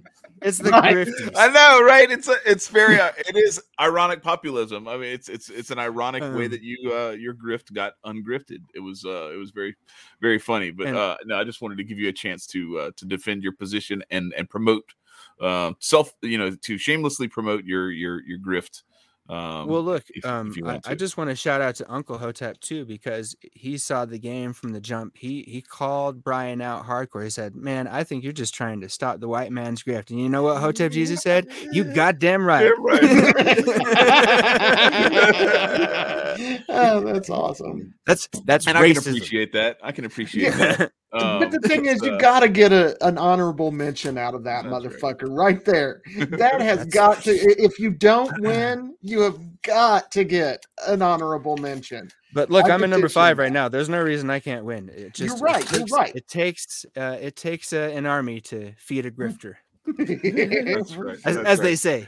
Yeah, as they say. All right. So, without further ado, we have to get into one of the most epic threads I have ever read. Hands down. I shared it in our Telegram chat for this show with the guys so that they could get a chance to dig into it. What inspired? I posted a link to it in the description. If anybody wants to go, just go down in the description in Chance's links or whatever, and look for. There's one I have labeled. It's the Court Jester thread. What inspired that? What made you think like I'm gonna spit this wisdom from this perspective? Because it's a very, I just love. It's brilliant the way you put that together. Well, I'll be honest with you, and it's not the first time I've said this, but it's not an uncomfortable thing to say. I'm just not a very stable personality in a lot of ways, and what I mean is, I got a lot of voices going on. I mean, I know which one is mine. But nevertheless, there's a bunch of them in there. Yeah, you feel that when you go through that thread. Lot. Yeah, when you go through that thread, you feel all those different voices. Yep. And that's one of the characters that has been there. I mean, I very much am a person to laugh at everything. I try to present my viewpoints seriously when I'm on the other end of the interview situation, because there's a sense of duty to do service to the things I'm being asked about. But the truth is also, I'm for sure the person making a joke at a funeral. I'm for sure the person rubbing the bride's hair at a wedding and getting her butt hurt at me for messing up her $100 haircut or whatever. You know what I mean? Just like 100. That's cheap, man. I don't understand. Well, what do I know? Just saying. I have a very hard time understanding why you shouldn't laugh at everything. And I know not everybody feels that way. And I've had a relationship with a guy who called himself Roman McClay. And he wrote a very interesting book that a lot of people have a lot of feelings about. And he told me one time, not everything's a joke, Chance. And I was like, well, maybe, but that doesn't mean that you can't laugh at the funny parts of it. And plus, when I take myself too seriously, I tend towards violence in my bearing. Not necessarily towards actual violence, although you should. No, I know what you mean. There's a certain violence in like just how you view things or approach things or how you think about things. And I have been a violent man in my life. Yeah. And I don't even like to contend with that now, to be honest. I mean, I have and I do when I must, but it's a weight. Mm-hmm. I'm kind of sitting with it right now, to be honest. But the point is, I don't like to be that man unless I have to be. And I feel like I don't need to be that man unless it's a matter worth staking my life on.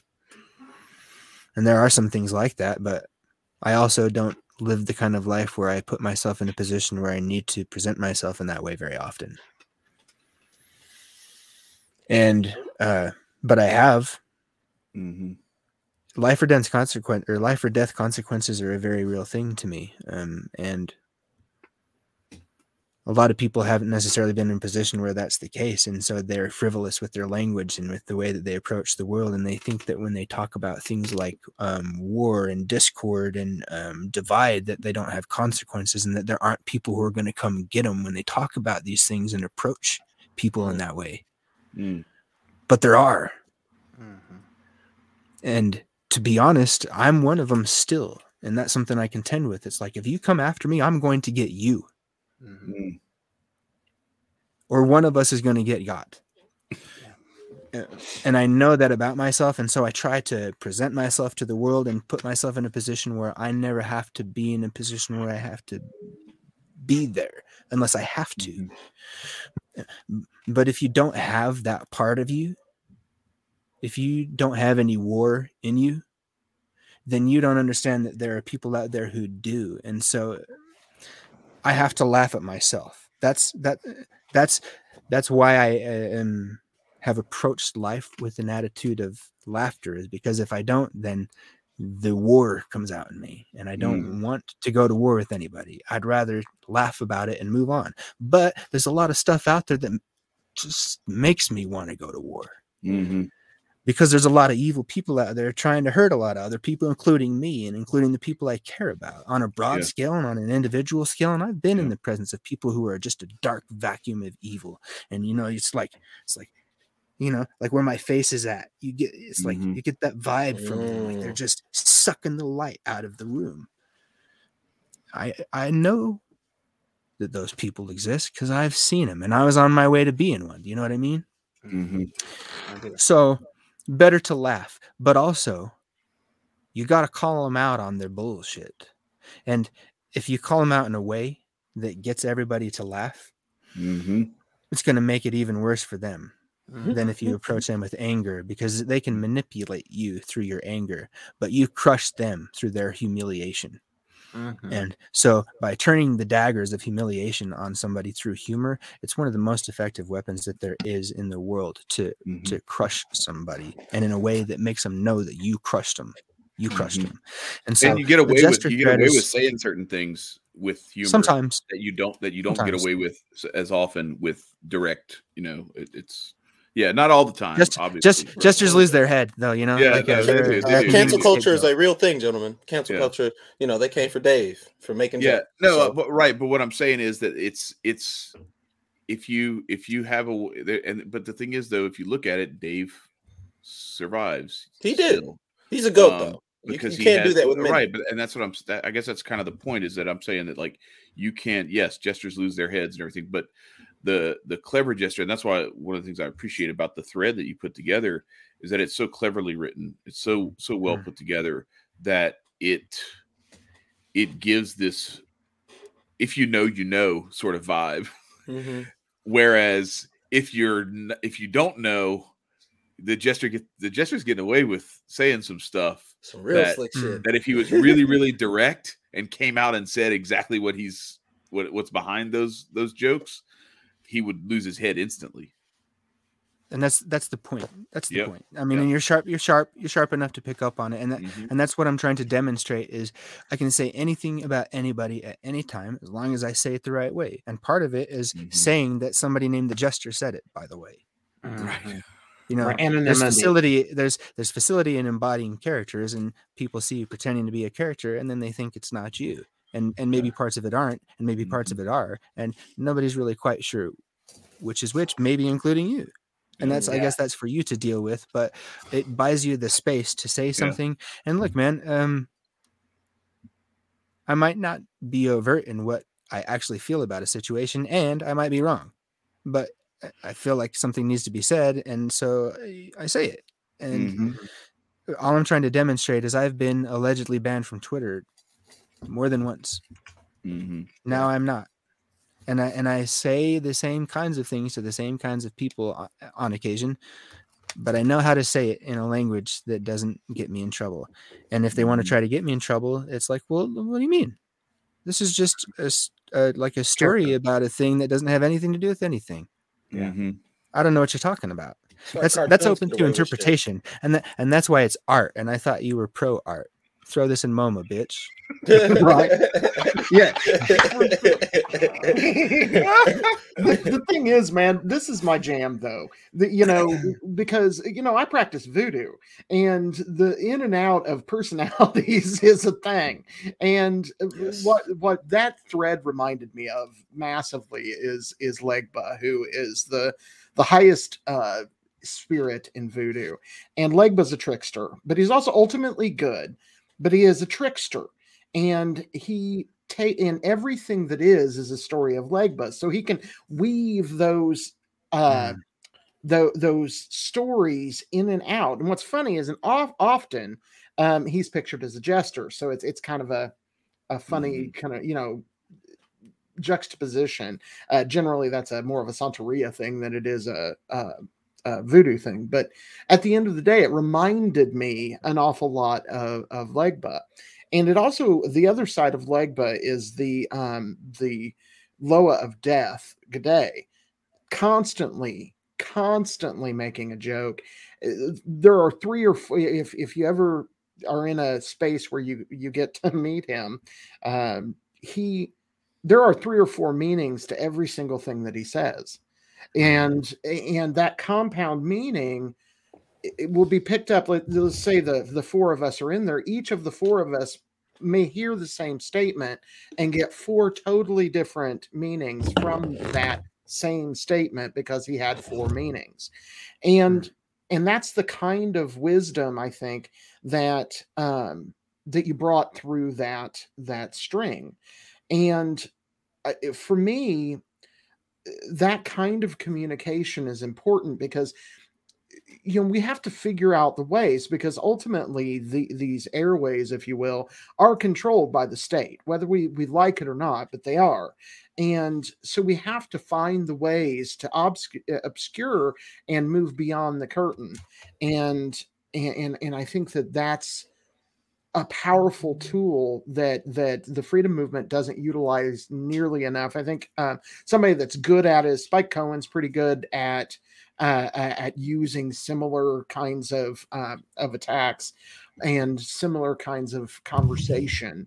But ultimately, most people aren't. I love Adam. Adam's one of my best friends, but he's not good at obscuring things. He just right in your face, here you go. It's just how he is. And I also, so I wanted to say that about what you were talking about, is it really did remind me of Legba quite a lot. The second thing that I wanted to say is, you were talking about that innate violence, that innate warrior mentality. I'm a very, very peaceful person. Chance, you don't really know me, but both Nico and Chad know me quite well. And I'm a very peaceful person. Don't make me be mean. Don't make me be violent. Please don't do that. Because, that number one, I'm going to be mad because you made me be mad. You made me go to a place that I don't want to be. When they talk about, without a state, who would protect us, and where we wouldn't have an army, and we wouldn't have a good luck. You attack my family. I'm the guy with the skull mask with heads on pikes when I'm done. Don't fuck with my family, because I will make it to where you never will be able to again. Yeah, you don't fuck with people who know voodoo. That was not Marcus. That was the court jester. He was just quoting from something he read. Marcus didn't say anything Actually, at I all. want to pull it up. And like, he just shout out to Legba, shout out to Anansi, Yeah. shout out to Loki. Right. right. Yeah, Shout out to the exactly. tricksters. Marcus was just riffing off of some of their tracks For back sure. in the day. You know, I was joking with my wife just the other day. I was like, you know, what if God was sort of as naive and fickle as he's often portrayed? You know, like, why betray my rules? Because, and Right. don't ask any questions, or I'll kill all of you. Yeah, that's what I'll do. I'll kill all of you. Right. And then and she was laughing along with me, and then I was sort of similarly portraying a female god, and I used the like screechy voice, like and she's like, that's so rude that you would portray the female god like that. And I was like, well, what do you mean? You were just laughing earlier today about the ridiculous caricature of God I made. And she's like, oh yeah, I guess that's true. And I was like, hey, I won one of these. I can't believe it. But I have to give credit to my wife, because that jester character is like central. And boy, have I poked at her. And my dad tried to tell me when I was young, he said, listen, don't make jokes about your girlfriends. Don't make jokes about your wife. They don't like it. They're not like a guy. They're not like your buddy. You don't do it. They don't like it. And I was like, oh, whatever, man. It turns out he was right. They don't like it. They don't like it. They really don't like it.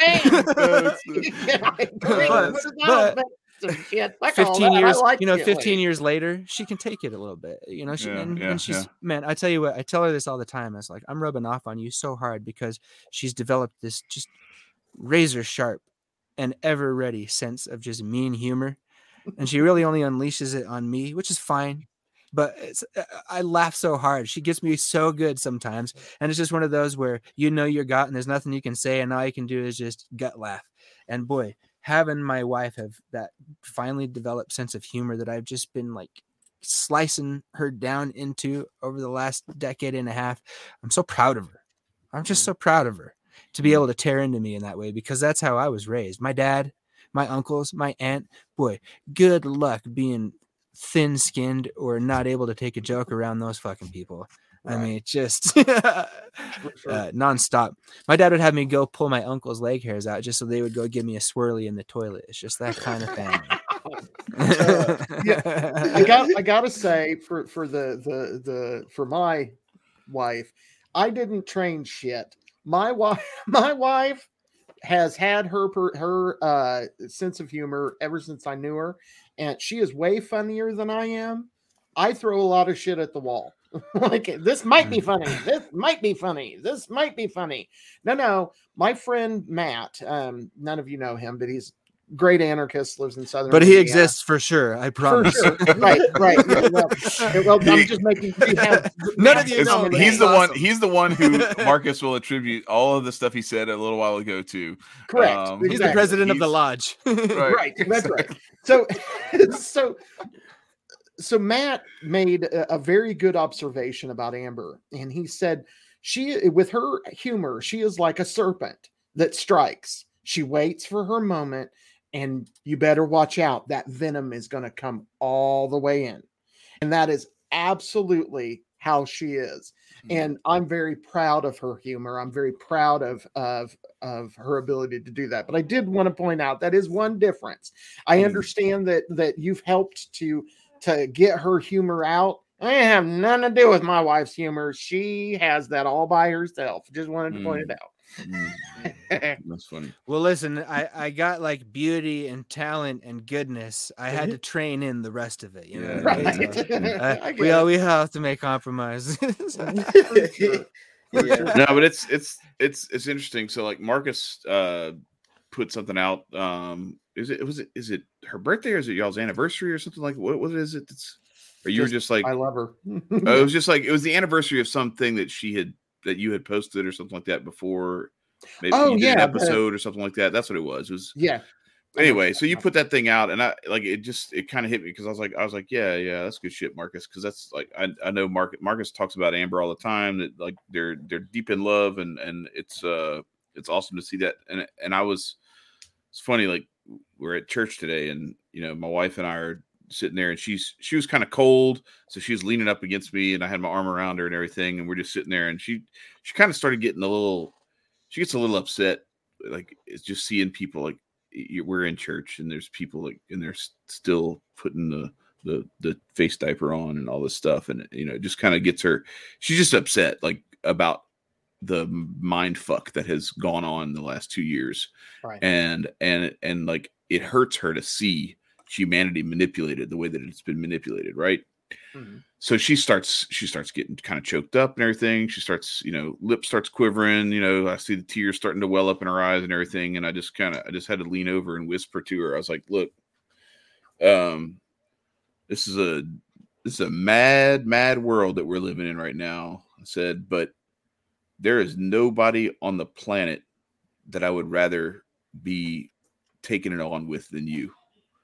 Because she's like, it's funny. We were at this party last night, and somebody starts talking to her about how they have like this pharmaceutical company. They do vitamins, and it's like all this like very holistic, not necessarily like homeopathic, but very like like some like high strength like vitamin D and all this stuff, and it's like all naturally, all natural ingredients, naturally sourced, and all this stuff and everything. And they're telling her all this stuff, and then she starts spitting game back at them, and the guy's like, he's like, "You know more about nutrition and like vitamins than most of the doctors that we try to sell this stuff to."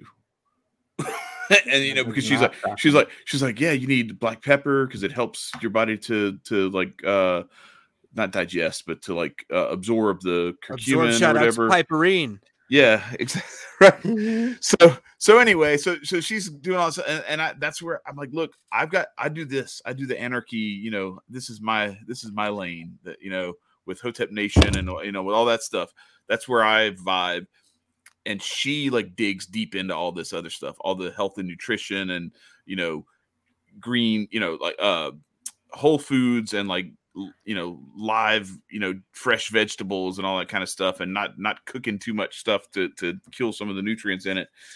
And I'm like, that's cool, because I'm not reading that stuff. Like, right. I'm glad you are. Because I just want to sit down and eat it, and as long as it's taken care of, I'm good. Okay. And so it's really cool to see like that. When I see different people where they have a similar type of dynamic, like perfect complementary relationship with their spouse, where you meet each other and you fill the gaps through the perfect puzzle piece, where you fill the gaps where you need to fill each other's gaps. And that's how you make this just unbeatable team. Right now, everyone, all you ladies, understand Nico needs to fill a gap.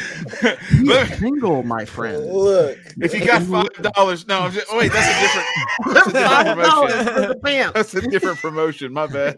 He needs another patron. Do I need to bring up the cane for y'all? Y'all need to understand that everything is in tandem by the grace of God. Yes, amen.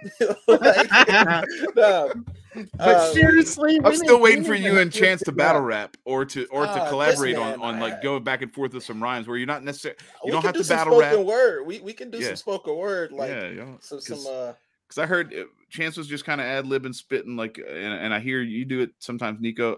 That's not like my thing, so I'm not even going to try to venture into that. But grab that mic like a 8 Mile. Come on, let's get it. No spaghetti and throw up on your shirt. I'm not doing. Look at Chad Nye. What part of Chad Nye screams Eminem? No, I fucked with Eminem early. No, I definitely fucked with Eminem early. Like Eminem's maybe. Right. Yeah, Skittles. No, I definitely got down with Eminem's like the first album. Like I'm not gonna lie, like I thought it was good stuff. It was well put together, and Y'all act and then like he- you never seen a white person before. Jaws on the floor. The parent Tommy just burst in the door and started whooping her ass worse before their first divorce, throwing her over furniture. Man, I used to There you spit that go. shit on the school bus. Hey. I mean, we could go tit for tat talking about this. Let's do it. All right. I mean, I would prefer a beat. I like beats. I like acapella is All right. okay. Let me find something. See I what got no, it. I'm just- oh, okay, Marcus is gonna throw down a. Oh boy, It's good. Marcus is gonna beat on some drums in the background. Is Watch. it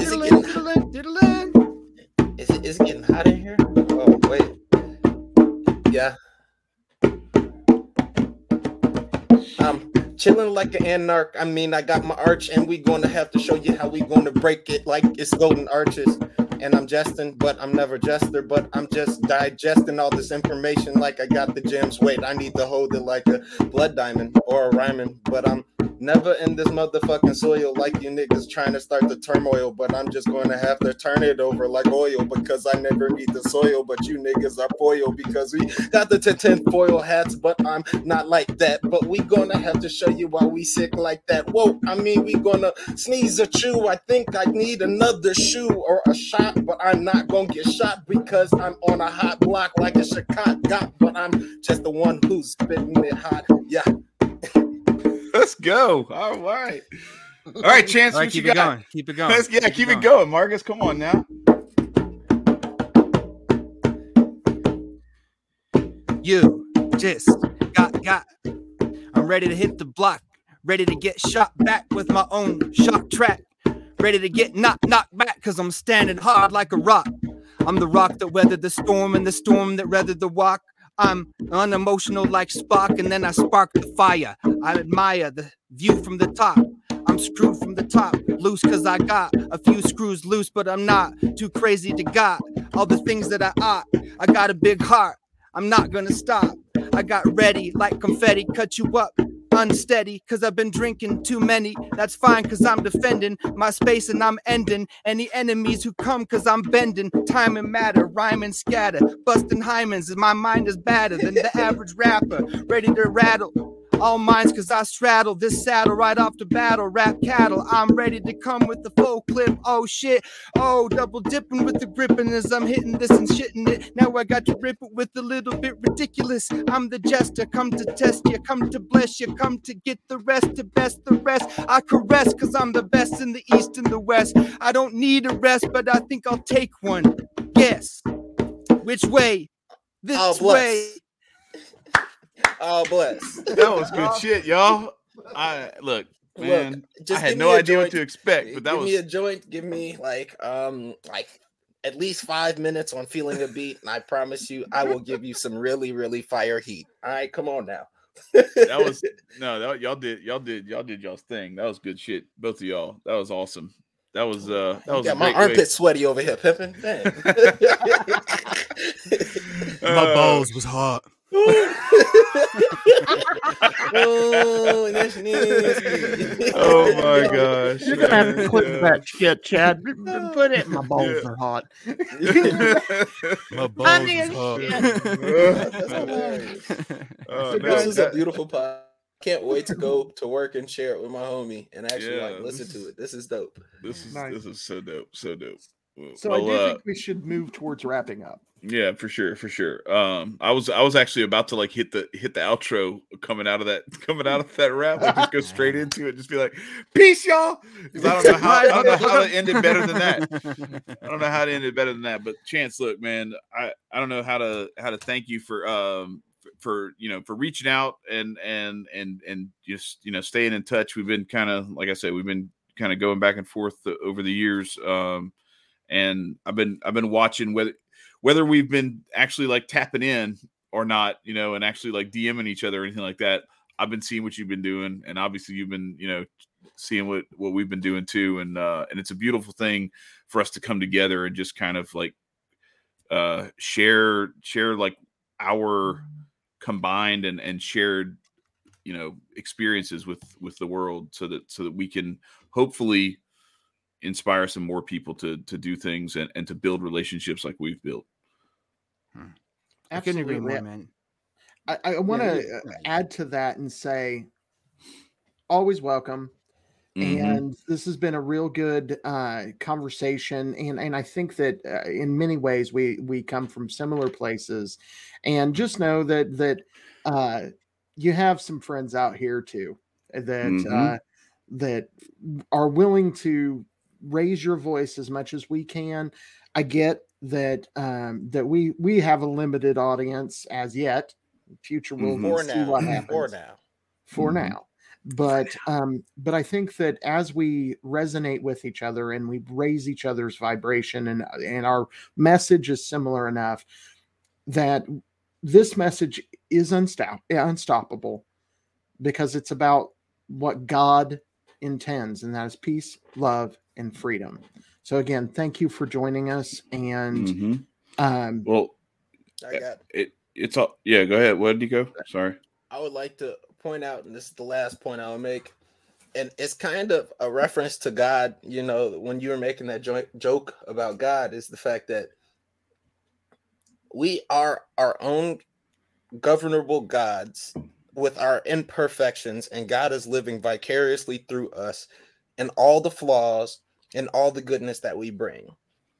So we all are doing the best to highlight the best attributes God has put into us, but we still acknowledge those flaws. So never take away from not only that holy light you got above your head, but the gems and the blessings that you provide for not just us, but your family, your community, that will reach to society, boss. You're doing wonders. Thank you very much for saying that, and for all the kind things you've said to me. It feels good. People tend to not want to admit that, but I'll admit it to you. It feels good. It makes me feel good. Good. And look, the truth that I have come to understand over the last few years, as I've had so many of them, is that every conversation is an opportunity and a gift and a blessing. And the sooner that you orient yourself towards them in that way, the sooner you can become grateful for the opportunity to have them. Because I'll tell you what, man, every person I've ever talked to, when I went into it with good faith and I oriented myself to be more curious about what they had to say than I had to say, I learned something from that person. And every time somebody has invited me into a conversation like this, like a podcast, for example, where they're entering into a good faith conversation where they're going to ask me stuff about myself, it makes me want to answer them fully and tell the truth and share myself with them, because I feel like it's my duty to do that to persons who are being genuine with me, because when we can connect on a genuine level and connect on the things we really believe, and maybe refine some of the things we don't quite understand, or flesh out the disagreements we have and see where the disagreement actually exists, and see if we actually have one at all, and whether it's just a bit of confusion. But sometimes we do have enemies, and that's worth noting too. But the point is, look, man, this conversation has been a great conversation, and it helps me to understand myself better. And I feel a connection with you guys and a gratitude for that. And also now my message is out there with people who it wouldn't have otherwise been in contact with. And I can't tell you how grateful I am for that, because the things that I'm talking to you about are the things that saved my life. And the book I've written and the stuff I've done out there, it's like the people who have connected with it have written back to telling me this mattered to me and it made a difference in my life. And that is a treasure beyond measure. And it makes all the weight of everything else that I did in my life.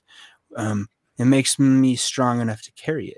And that's what these kind of conversations have done for me in my life, is make me more aware that I have the strength to carry all the bullshit I did, because I've done good things. I've been here present with you guys with the intent to do a good thing. And you did the same thing. And we did it.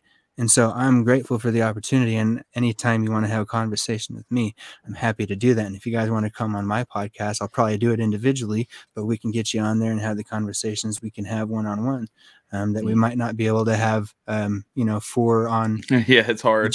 Each other. Yeah, it's different, but I like the dynamic. It's cool. Great exposure. But, the message that I just have is thank you very much. And I'm very grateful. And I hope that you and anybody who took the time to spend with us took something useful from it, and that will be all the payment I could ever ask for. Amen. Beautiful. Yeah, and it's mutual. Like we share that sentiment for sure. And I want to just reach into what Marcus said, like when you and what you were saying earlier about giving and just continuing to give and give love and continuing to give love. The most beautiful thing about that is because that is God, is that it's infinite. Yeah.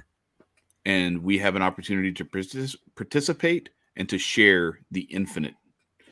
And if you think about the human condition, that's one of our greatest longings, is for the infinite. When something is great, we never want it to end.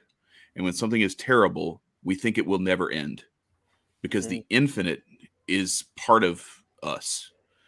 And so we have an opportunity to either be infinite love, or like what you said before, we can be potentially infinite poison and death. And I choose love. I choose life. Every time. And with that, Marcus, stay free. Peace, everybody.